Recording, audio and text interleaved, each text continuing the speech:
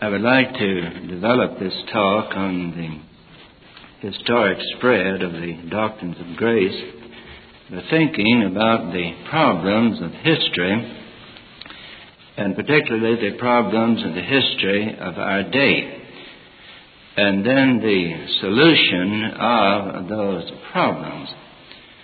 I believe the solution of the basic problems of history of our day, of any other day, is a matter of the opening of the Word of God. I believe the Bible is a closed book to this generation.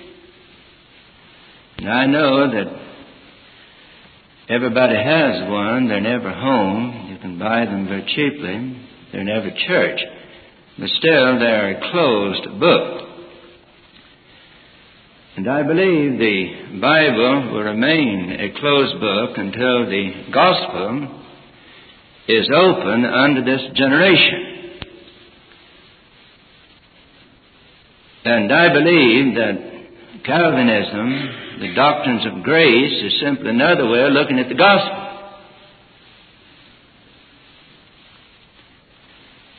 I was down in Kentucky, and one of my dear friends from over in Grand Rapids, a Hollander, Dutch, heard me say in the Bible conference down at Brother Mahan's church that I was going to tell you, brethren, that I thought it was a good idea if we reduced the 5 points of Calvinism to 3.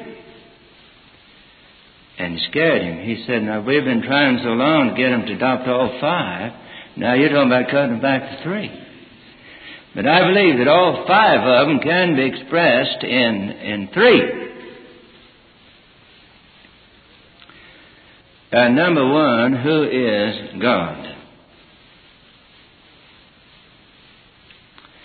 The answer of Calvinism is quite clear, quite biblical, quite to the point. God is God. He's not trying to be God, wishing He were God. You know, Arminianism has a Baal, B-A-A-L, Baal. Back when they worshiped nature, they worshiped the planets, and they had the sun and the moon as a part of those planets.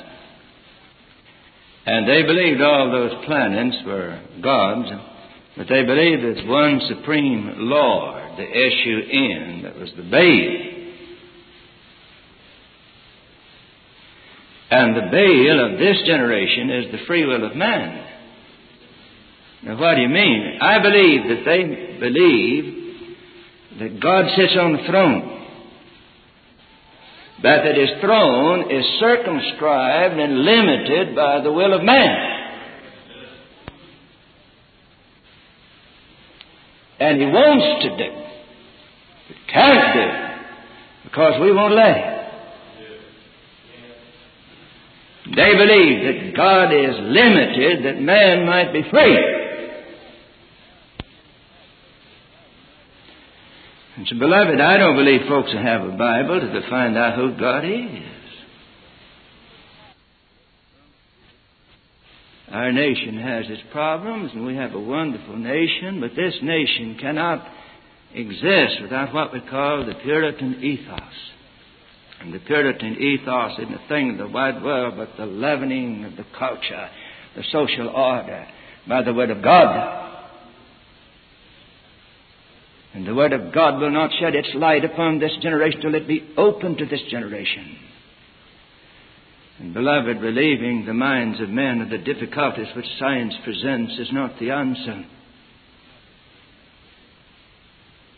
but the relieving of the minds of men of the problem which the gospel presents. Who is God? The second great question is, what is man? And the answer of Calvinism is quite direct, quite simple, quite biblical. Man was created in the image of God and given dominion over all the visible creation, the highest of God's creation. And the image of God that was imprinted upon his soul has not been eradicated, but it's been totally effaced, that man is fallen, totally fallen. that he's not merely sick, he's undone. He's not merely injured, he's dead.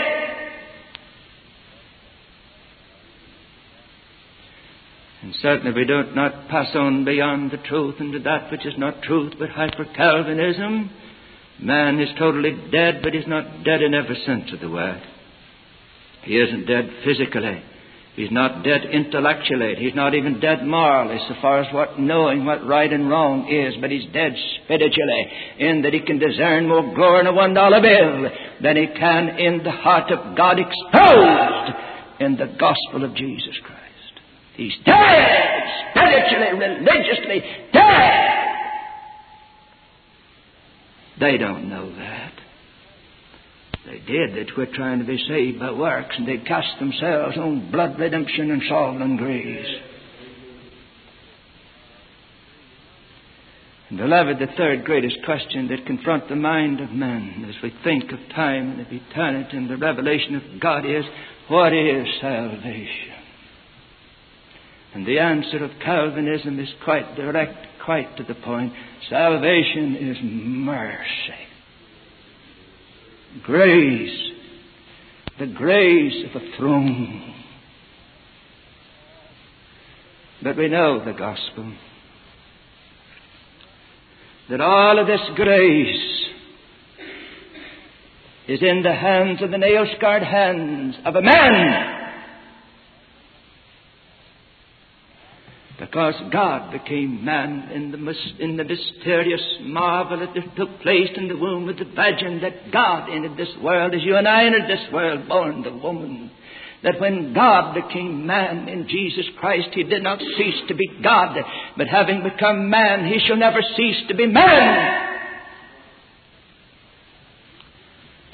We ought to scare the living daylights out of this generation, because there's nothing standing between them and eternal ruin but grace, mercy.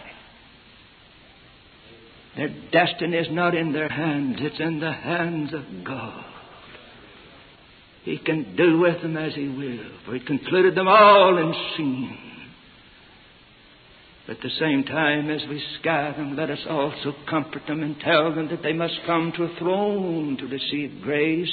That come boldly to that throne, because there sitteth one upon that throne that can be moved to the feeling of our infirmities, for He was tempted in all points like as we. And so it's mercy, but mercy in the hands of a man. He's also God, and hence He'll make no mistake, but He's man, and hence He can be in a bond of sympathy with poor suffering humanity. And so, beloved, I know we have a problem. And the solution of these problems is found in the revelation of the Word of God to this generation. And the key that will unlock the Scripture is the testimony of Jesus, the gospel. And beloved, no man can lay hold of the gospel if he's not willing to accept who God is and what man is and what salvation is. He'll twist it, he'll distort it, he will not receive it unless he'll receive the knowledge of God. Unless he, unlike the Pharisees of old that received not the baptism of John because they rejected the testimony of God against themselves, unless they'll receive the testimony of God against themselves, that they're dead in their trespasses and in their sins. And unless they'll receive the message that salvation is in grace, to cast themselves wholly, not on their resolutions, not on their indoctrination, not on their church membership. There's place for all of that. Not on the blessed ordinances of the church, but cast themselves entirely in the hands of grace. The Bible remains heir to this generation. And so, beloved, what is the historic spread of Calvinism? It's just opening the Bible. And what opens the Bible? The gospel. A fellow over in Little Rock told me, he said, I know our preacher isn't preaching the doctrines of grace, but he is preaching the gospel.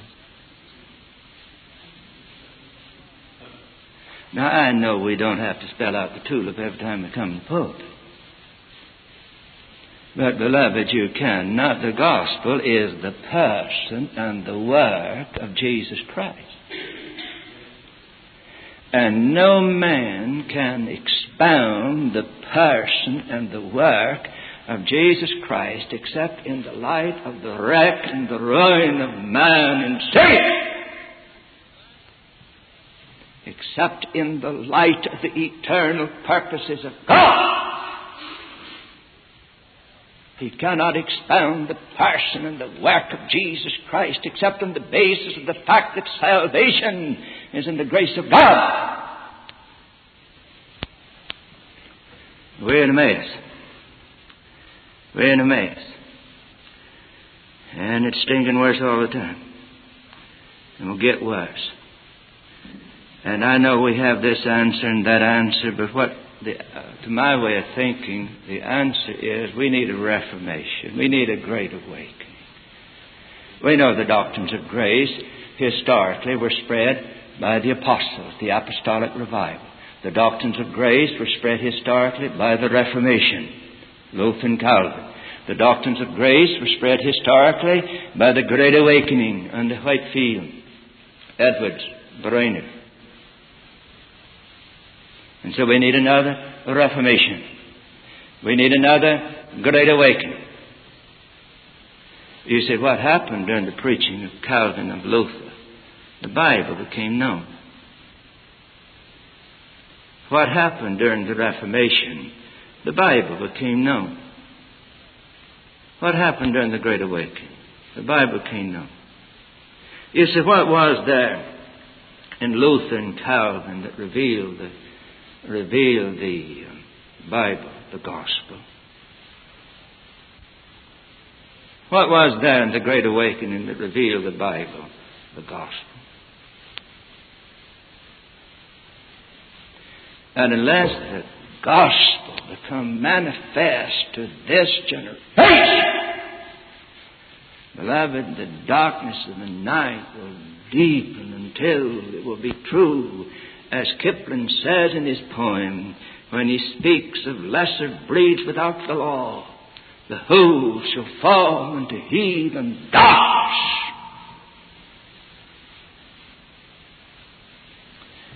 And so the gospel needs to be manifest to this day. Olaf Barnard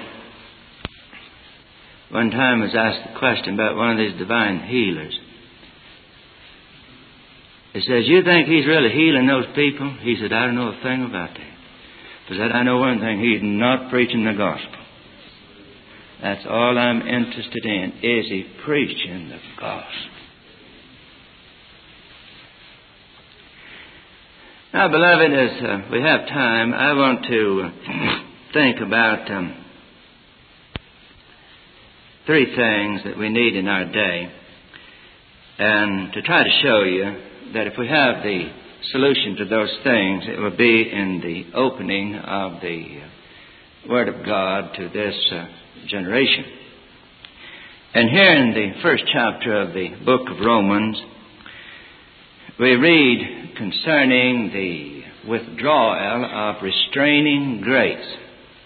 We read down in verse 24 of the first chapter, wherefore God also gave them up to uncleanness, to the lust of their own hearts, to dishonor their own bodies between themselves, who changed the truth of God into lie, and worshipped and served the creature more than the Creator is blessed forever. Paul is saying that when the Romans, with their natural light, having the knowledge of God, were not thankful for this knowledge of God. Not only were not thankful for this knowledge of God, they refused to glorify God. And not only refused to glorify God, they corrupted His glory into images. And because they did this, God judged them in kind. They took away the glory of God with their idolatry. And so God took away their dignity and self-respect as human beings, and they fell off into sexual perversion. We know also that in the second epistle of Paul to the Thessalonians, he speaks of the withdrawal of restraining grace. Now, whatever that means when it says the spirit of antinomianism doth already work and will work until he that preventeth or letteth will prevent until he be taken out of the way. Now, whatever that means, we know that it refers to what the Calvinist calls restraining grace. We know that a common grace can be looked at from different angles. We can speak of it as the uncovenanted mercies of God, not being a part of the eternal covenant of salvation. We can speak of it as temporal mercy, being mercy for time and not for eternity. We can speak of it as common mercy given to man in its generality and not to particular distinguishing individuals. We could speak of the common grace of God as restraining grace, because if man be not restrained in his lust, no other common mercy would be mercy indeed. And so we can see that not only was it true that in the days of the apostles restraining grace was removed from the Greco-Roman world, but we can also see in the words of the prophet that restraining grace will be removed from the world in the latter days. And there is evidence that such restraining grace is taking its departure in our day and generation. And we know that in the Roman epistle, that restraining grace used means. And as we can see those means losing their effectiveness in our day and generation, we can see the lust and the corruption of man breaking forth in the world. And what are the means which God in His restraining grace used, as we can see them in the Roman epistle? And are those means being withdrawn or losing their effectiveness in our day? And what can we do to open the Bible to this generation to restore the effectiveness of those means, if it so please God in our day? Now, beloved, the means of God in His restraining grace, in the restraining of the natural man in his love of sin, is first of all the natural knowledge of God. When these people send away the natural respect they ought to have for God, when these men send away the natural fear of God, they were let loose in the love of sin. And the Roman world was filled with corruption and violence. And in our day, as man has cast aside the God who hath revealed Himself and created a God out of His own imagination, and that liberal God in our day and generation does not restrain the natural man in his love of sin. I know that Hyper-Calvinism is antinomian, but Arminianism is antinomian too. I had a man came to our church from another faith, Pentecostal group, and I'm not throwing off on that group. It's true of so many in our day. And he told me that he had attended a number of trials of ministers that had been accused of adultery. And he said those men had said in their defense, I told the other person, if you're as tempted as I am, why don't we just go ahead and ask God to forgive us? In other words, if the grace of God is like a water faucet, the tap is in our hand, we can turn it on or turn it off at our election. Why not just sin, say a little prayer, and go back and sin again? Arminianism is antinomianism. It destroys the fear of God.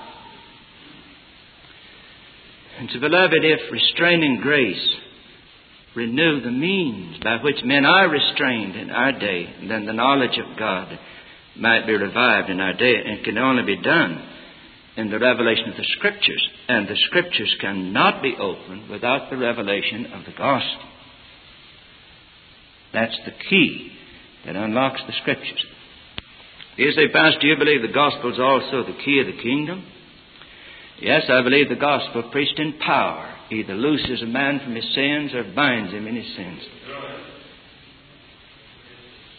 The key of the kingdom is not sacerdotal authority, it's preaching power in a local congregation or in a minister, in a witness. and the grace of the Holy Ghost. And so if the fear of God be restored to this generation, it must be in return of Whitefield, of Edwards, of Calvin, of Augustine, of Paul, the apostolic doctrine, which just means the gospel.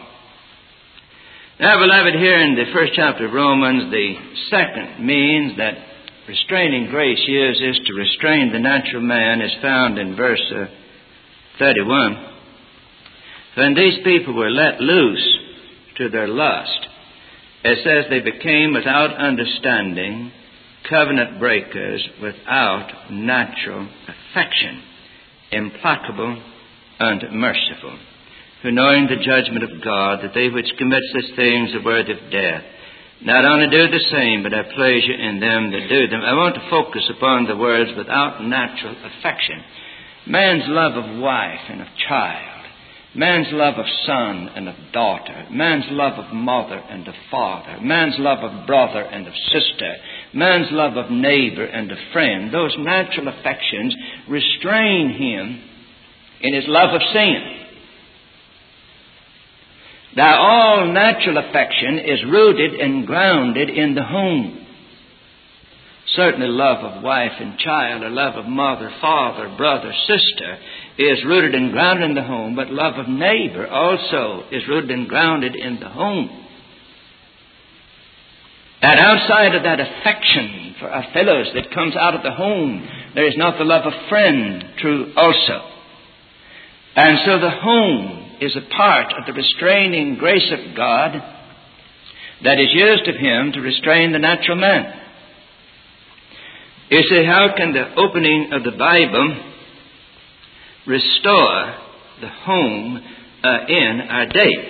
Well, the home must not simply be based upon a contract between man and woman, though that contract be distinct from all other contracts, because it's a contract that cannot be entered except by special license of government and cannot be broken by mutual consent, can be broken only by death or by judicial decree.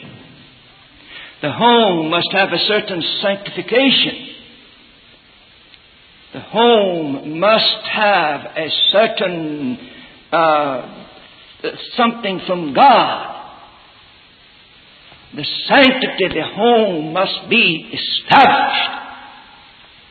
And hence the Bible must be opened unto our generation. The sanctity of the home cannot be found in priestly authority, nor in churchly authority, nor in traditional authority.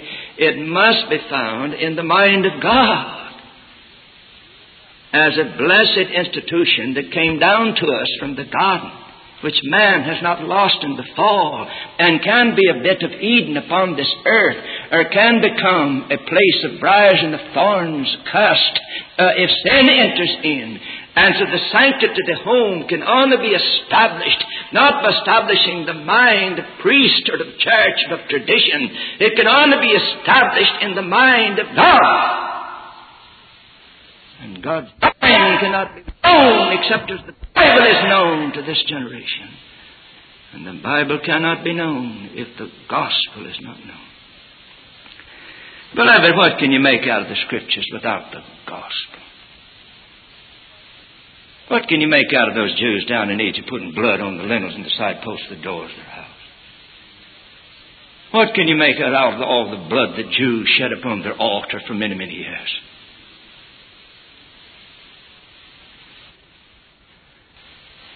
The gospel, the knowledge of God and of man and of salvation, is the key that unlocks the Scripture.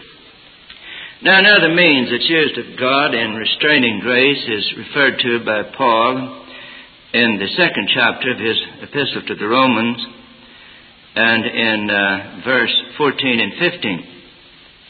For when the Gentiles, which have not the law, do by nature the things contained in the law, these having not the law are law unto themselves. They show the work of the law written in their hearts, their conscience also bearing witness, and their thoughts the meanwhile accusing or else excusing one another.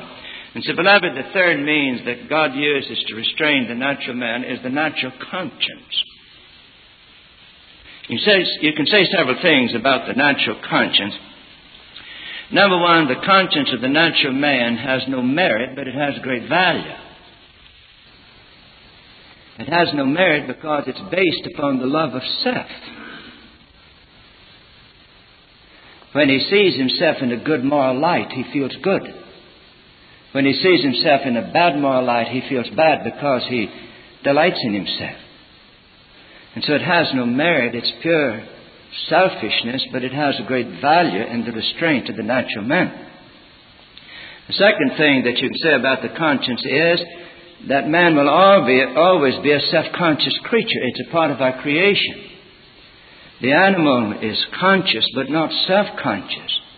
It is though we were two. We're down here in the arena of action. We're also sitting here upon the tribunal of judgment. And eternally we're conscious of ourselves. How am I doing? And there is a writing of the law, as the apostle says here, upon the conscience, wherein we make this judgment. That cannot be erased. You say, then, Pastor, how can the effectiveness of the conscience as it restrains the natural man be destroyed? Well, man is not only a self-conscious creature, he's also a social creature.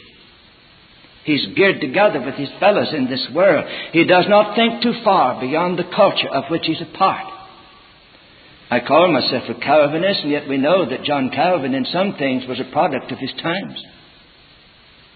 You and I may think that we think totally apart from our generation, but man as a cultural creature, a social creature, does not think too far beyond the culture of his generation. And so when others are doing it and not feeling badly, why should we feel badly?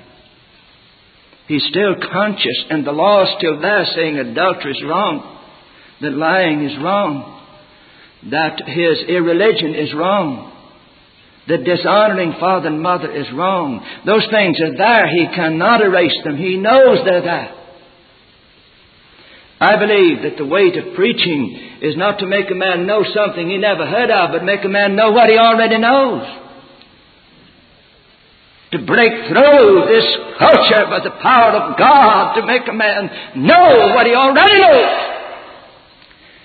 If he could know that law, he'd know he is a sinner.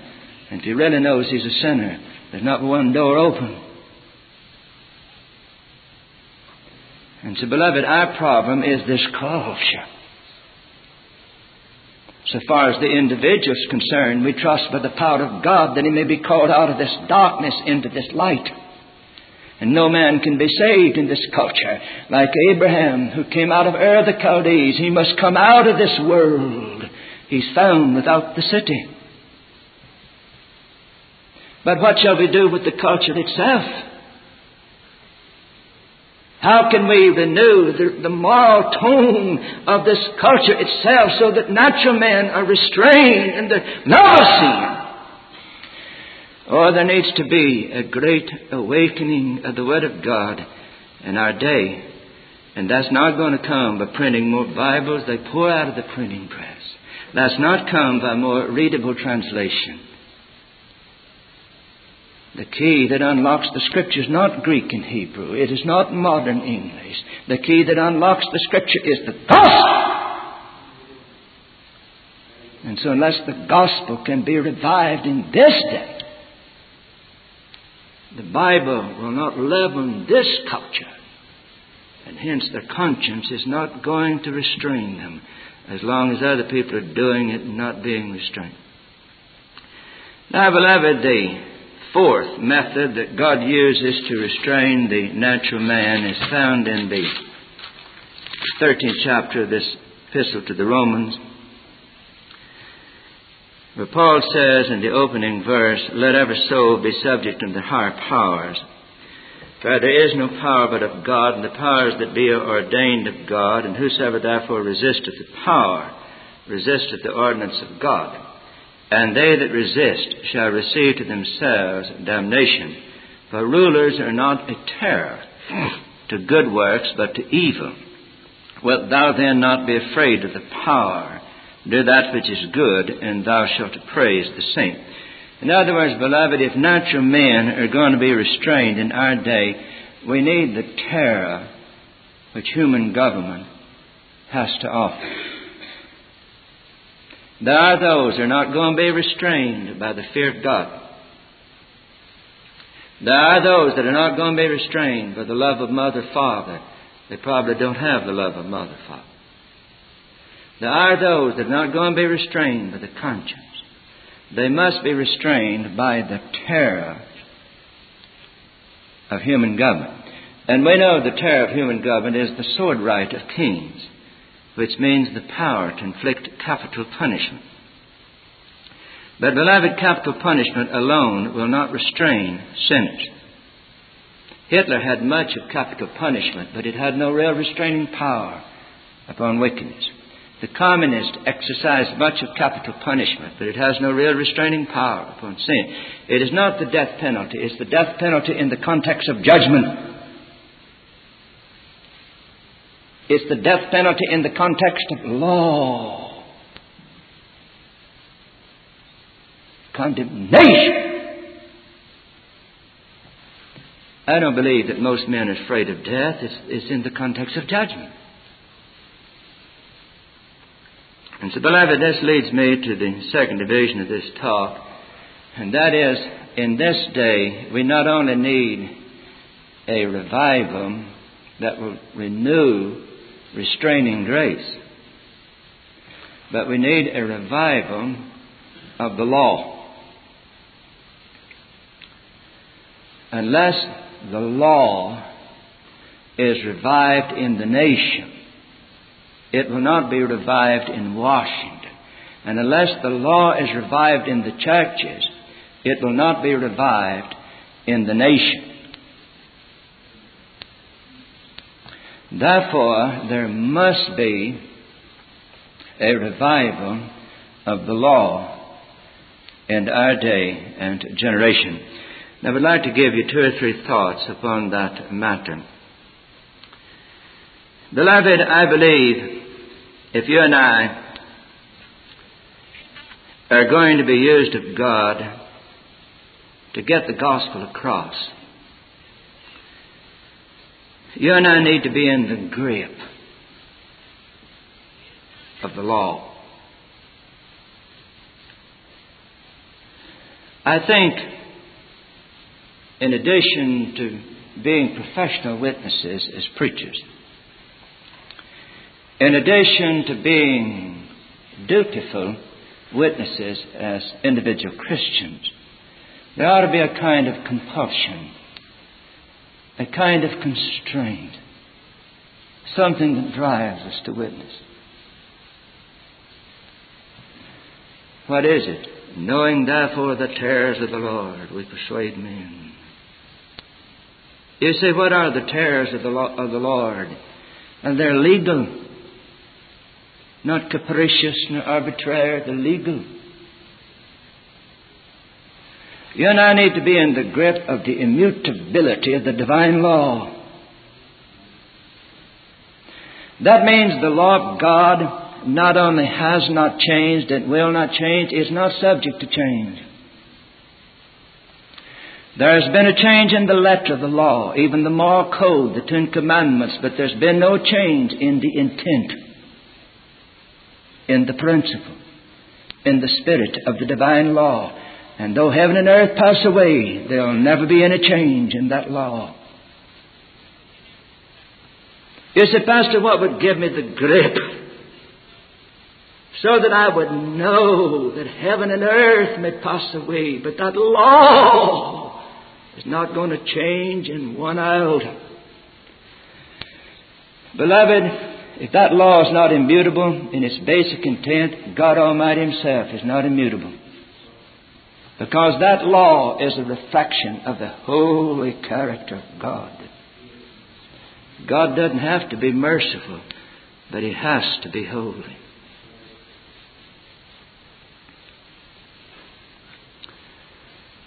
Some say that Calvary is a correction, a repudiation of Sinai. It isn't so. The law of God stands in greater majesty at Calvary than it does at Sinai. Beloved, the second reason why that we ought to be in the grip of this idea that the law of God is immutable. I know there's truth and dispensationalism, but we have to be awful careful. There has been a change in what the Calvinist calls the administration of the covenant or the dispensing of the covenant. I think basically there's been but two economies, two household laws. The former times and the last days, with the first coming of Christ being the hinge of the ages. But though there's been a difference in administration, a difference in dispensation, a difference in economy, both of grace and of law, there's been no change in the substance of the way of salvation or in the substance of the law. And there never will be a change in the substance of salvation because there can be no change in the substance of the law. Beloved, the second reason why I'm in the grip of the immutability of the divine law, if the law of God is not in full force and effect today, there's no such thing as sin. Because sin is defined as the transgression of the law. And the Hebrew concept of sin was to miss the mark. And you can't miss a mark when there is no mark. And so in our day you have situation ethics, you have unfortunate circumstances, you have those who are mentally sick, you have those who are socially unfit, but you don't have sinners. You have no sinners until you have the law. Beloved, the third reason why then I know the law of God's in full force and effect today is because if you have no law, you have no guilt. Because the apostle goes all the way back to the days of Adam and said where there is no law, sin is not imputed. Romans 5:13. You can't charge a man with speeding if there is no speed limit. You cannot charge a man with sin if there is no law. And so today you have guilt complexes, but you don't have guilt. A man, Pine Bluff, asked me if I'd go to Little Rock and visit with his wife. She's in psychiatric care, and he said she'll call. I'll be sure that her mind is cleared up enough so preacher can talk to him. And so I said, well, you let me know and I would go. And so I went over there and talked to the lady. And there's a young lady there in the psychiatric ward, well dressed. I could tell she was wealthy. And by speech I knew that she was college trained. And she said, I know my problem. Said, I have a guilt complex. And I thought to myself, if you don't have any guilt complex, you're just guilty. And they'd been treating her. They'd been digging into her past to try to help her to find out why she has this hang-up, this guilt complex. They've been trying to straighten out her thinking. And they're just swapping one kind of mental sickness for another. Beloved, there's only one psychology for that situation, and that's the gospel of Christ. But if we don't have the law, you're going to have this use of love as the standard of conduct. And if you're unselfish in your love, you're not injuring anybody. Go ahead, you know. And you don't have guilty people if you don't have the law. Now, beloved, that isn't the main reason why I believe in the immutability of the divine law. You say, Pastor, those things are strong. You say that the law is immutable because it's a reflection of the holy character of God, and that's immutable. You say if the law is not in full force and effect today, there is no sin. You say if the law is not in full force and effect today, there's no guilt. There is no guilt. Do you have a reason stronger than that? Beloved, you don't have a doctrine of the cross if you don't have the immutability of the law. Why did Jesus have to die? You know, in coming into Calvinism, there are two or three things we ought to always remember. Number one is certainty does not rule out necessity. Just because anything is certain to occur is no sign it isn't necessary that it occur. Therefore, Paul the missionary said concerning his missionary endeavors, "These things I endure for the elect's sake, that they might also obtain the salvation which is in Christ Jesus with eternal glory." The elect of God are certain to come to Christ, but it's absolutely necessary they come to Christ. I don't know who the elect are, and so I tell all men that it's necessary to come to Christ. And when they name the name of Jesus Christ, I don't know whether they're saved or just illuminated, just awakened. And so I plead with them to cleave unto the Lord with purpose of heart, and he that endureth unto the end shall be saved. Beloved, it certainly rules out necessity. Let's hear you explain the death of Christ. On his way to Jerusalem, he couldn't say this thing is foreordained and predestinated to God, and so why go to the trouble? Beloved, the second thing to remember is this. They speak of God not having free will. He can't do what he wants to do because his will is circumscribed and limited by the free will of man. And that isn't so, and it hasn't been so since Jesus Christ died upon the cross of Calvary. There's never been one limitation upon the free will of God. You and I don't have free will. If we had free will, we'd all be rich. If we had free will, we'd never be sick another day. If we'd have free will, we wouldn't be getting any older. If we'd have free will, we wouldn't die. But God has the power and God has the right to do what he wants to do. The only limitation that's ever been on the free will of God was taken care of at the cross of Calvary. He cannot be merciful to him who believeth apart from the death of Christ. Therefore he set forth Jesus as a propitiation, as a sacrifice, that he might be just and the justifier of him that believeth upon Jesus. Therefore Christ from the cross ascended to the throne.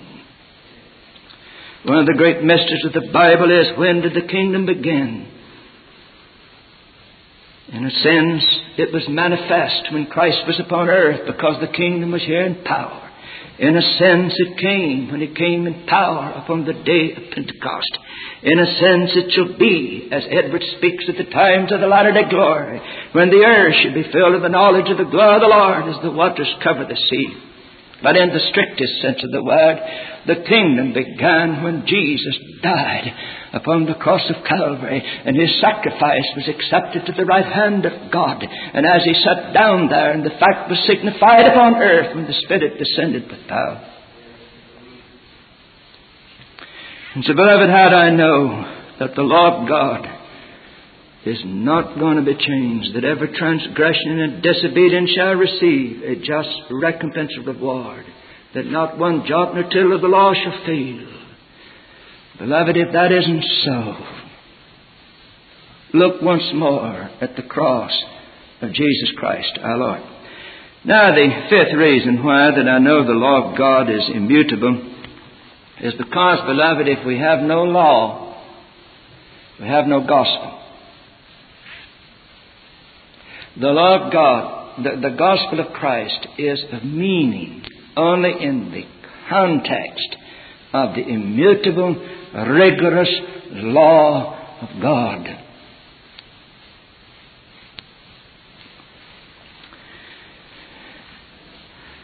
The second thing, I know we could spend this entire time, I believe it was about 2:15 when I started, so I'll quit at 3:15. We could spend this entire time talking about the law. But the second thing, if we're going to be used of God in opening the Scriptures and opening the law to this generation, we must know that there's been a change in the letter of the law. Even the Ten Commandments, if that isn't so, how can we explain our relationship to the fourth commandment? But so far as the intent or the spirit or the principle of the divine law, there has been no change, and there can be no change. Even the laws of the altar. We don't worship at the temple, at the tabernacle, in the blood of animals, through a ministering priesthood, but in the intent, in the spirit, in the principle contained therein, we keep that as we come to God in the blood of Jesus Christ. And so all the basic principles of the law are still stand. You know, there's some of those commandments that, so far as the letter's concerned, I'd have no trouble keeping them. One of those commandments says, thou shalt not plow an oxen and ass together. So far as the letter's concerned, I'd have no difficulty. But when you come to the intent, saying don't do that which is contrary to nature, be perfectly in harmony with nature as God ordained it, you see difficulty. On the other hand, there's some of those commandments, if you try to keep them according to the letter, you would run into great difficulty. But if you try to keep them according to the basic intent, certainly we can have a broad harmony with the intent of those commandments. A Seventh-day Adventist came to the door with a book, and I said, let me see your book. He wanted to show it to me. I said, let me look at it. I looked at the book. It's a dictionary. And I said, you believe the smoke of my torment is going up forever and ever. He said, no, I don't believe it. I said, this book says that the Sunday observance is the mark of the beast. I said, if that's so, you know what the Bible says. If Sunday observance is the mark of the beast, I'm marked with it, and I'm trying to mark other people with it. I said, did your mother build a fire last Saturday when she cooked her meal? He said she lit the gas. I said she ought to be stoned to death. If you're going to keep it according to the letter, you run into great difficulty. But if you're going to keep the basic intent, the basic spirit, the basic principle of the law, we can still do so as we observe the apostolic example. And certainly according to the apostolic example, they worshipped upon the first day of the week. Now, beloved, lastly, I think in our day that we need a philosophy of education. We have well-organized schools, and all in all the teachers are well-paid and well-trained, and they have good equipment. And yet the boys and girls don't seem to be learning. And you say, why is that? I don't believe you and I can learn anything unless we can properly evaluate what we learn. It has to seem to be important. It has to seem to be useful, or else it will lie lightly upon our mind. We can learn it, and yet we don't learn it. We learn it sufficiently to answer the questions the teacher asked, to pass the test and get our diploma. But we don't really learn it unless it seems to be good for something. You walk up to an automotive engineer and say, what is this thing here on the windshield? And he says, that's a mechanical device.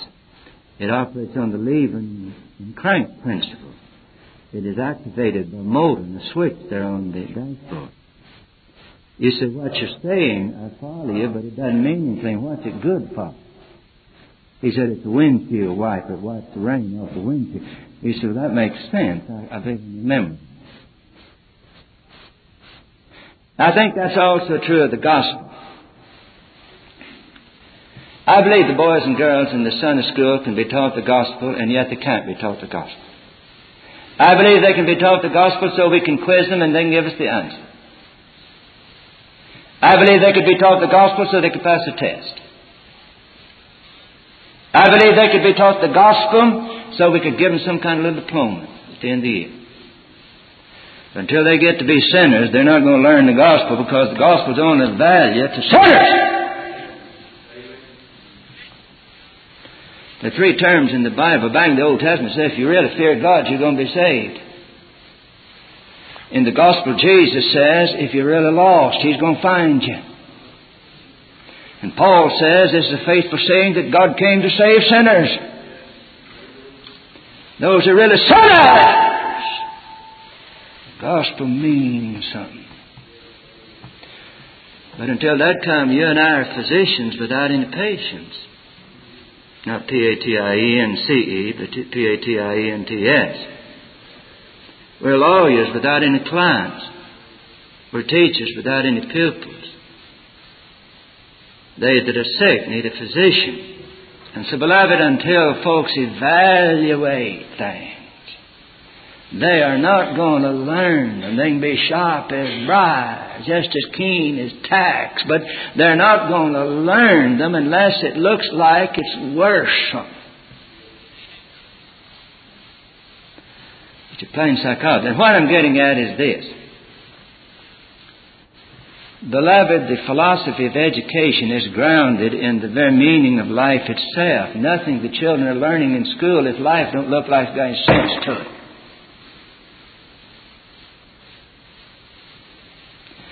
And this life is as phony as a $7 bill, apart from this Bible. It don't make sense. And so why feel strange if they get to be hippie?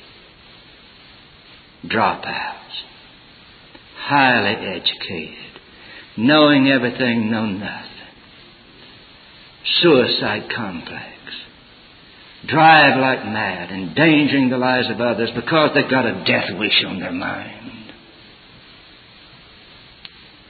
Life means nothing. What's the meaning of this strange interlude between the eternities? Life has meaning only in the hope of a glorious immortality. And that glorious immortality is found in the opening of this book. And this book will not be opened except the gospel be revived. And the gospel will not be revived unless what men have come to call Calvinism has been revived. Because until men can answer the question, who is God? They're not going to see it. He is God, indeed. Until men answer the question, what is man? Until they see the answer that Calvinism gives, they'll not see it. Until men have raised the question, what is salvation? Until they see the answer that Calvinism gives. It's grace, grace, grace. You say you need to believe, that's a grace. You say you need to repent, that's a grace. You say you need a new heart, that's a grace. It's all in the grace of God. But that grace is in the nail-scarred hands of a man. Therefore let us come boldly to that throne to receive mercy in time of need. Thank you. This Reformation audio track is a production of Stillwater's Revival Books. SWRB makes thousands of classic Reformation resources available, free and for sale, in audio, video, and printed formats. Our many free resources, as well as our complete mail-order catalog, containing thousands of classic and contemporary Puritan and Reformed books, tapes, and videos at great discounts, is on the web at www.swrb.com. We can also be reached by email at swrb@swrb.com, by phone at 780-450-3730, by fax at 780-468-1096, or by mail at 4710-37A Avenue, Edmonton, that's Edmonton, Alberta, abbreviated capital A, capital B, Canada, T6L3T5. You may also request a free printed catalog. And remember that John Calvin, in defending the Reformation's regulative principle of worship, or what is sometimes called the scriptural law of worship, commenting on the words of God, which I commanded them not, neither came into my heart, from his commentary on Jeremiah 7:31, writes, God here cuts off from men every occasion for making evasions, since he condemns by this one phrase, I have not commanded them, whatever the Jews devised. There is then no other argument needed to condemn superstitions than that they are not commanded by God. For when men allow themselves to worship God according to their own fancies, and attend not to his commands, they pervert true religion. And if this principle was adopted by the Papists, all those fictitious modes of worship in which they absurdly exercise themselves would fall to the ground. It is indeed a horrible thing for the Papists to seek to discharge their duties towards God by performing their own superstitions. There is an immense number of them, as it is well known, and as it manifestly appears. Were they to admit this principle, that we cannot rightly worship God except by obeying His word, they would be delivered from their deep abyss of error. The prophet's words, then, are very important when he says that God had commanded no such thing, and that it never came to his mind, as though he had said that men assume too much wisdom when they devise what he never required, nay, what he never knew.